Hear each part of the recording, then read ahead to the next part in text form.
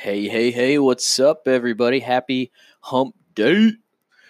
Good old Wednesday here in chilly Oklahoma. It's about 21 degrees this morning at the gym, and we had a motivated crew in here at 5:30 this morning. My lesson for the day, you ever get that feeling in your stomach where I'm about to make this decision and I'm really uncomfortable with it? I just don't know if other people are going to like it. I don't know if other people are going to agree with what I'm doing.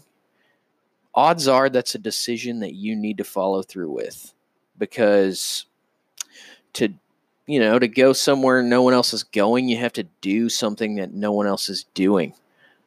All of the greats have been disagreed with, and they've done things that people might not have seen as a good idea, right? And that's a normal feeling when you get uncomfortable making a decision. And it used to be a survival instinct, but as technology progresses, as our living conditions continue to improve, that is less and less often the case. I mean, now you could just, be cast out and live on your own and you'd be just fine. You might be a little lonely, but at the end of the day, it's not the end of the world.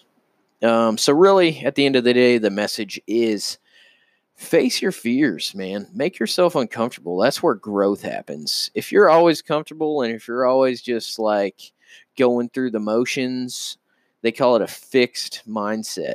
You're not willing to push the boundaries or specifically your boundaries. Have a growth mindset.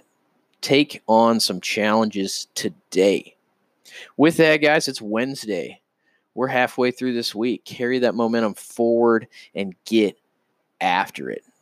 If you like the podcast, go ahead and like it, favorite it, give me a comment. I appreciate it. Take it easy.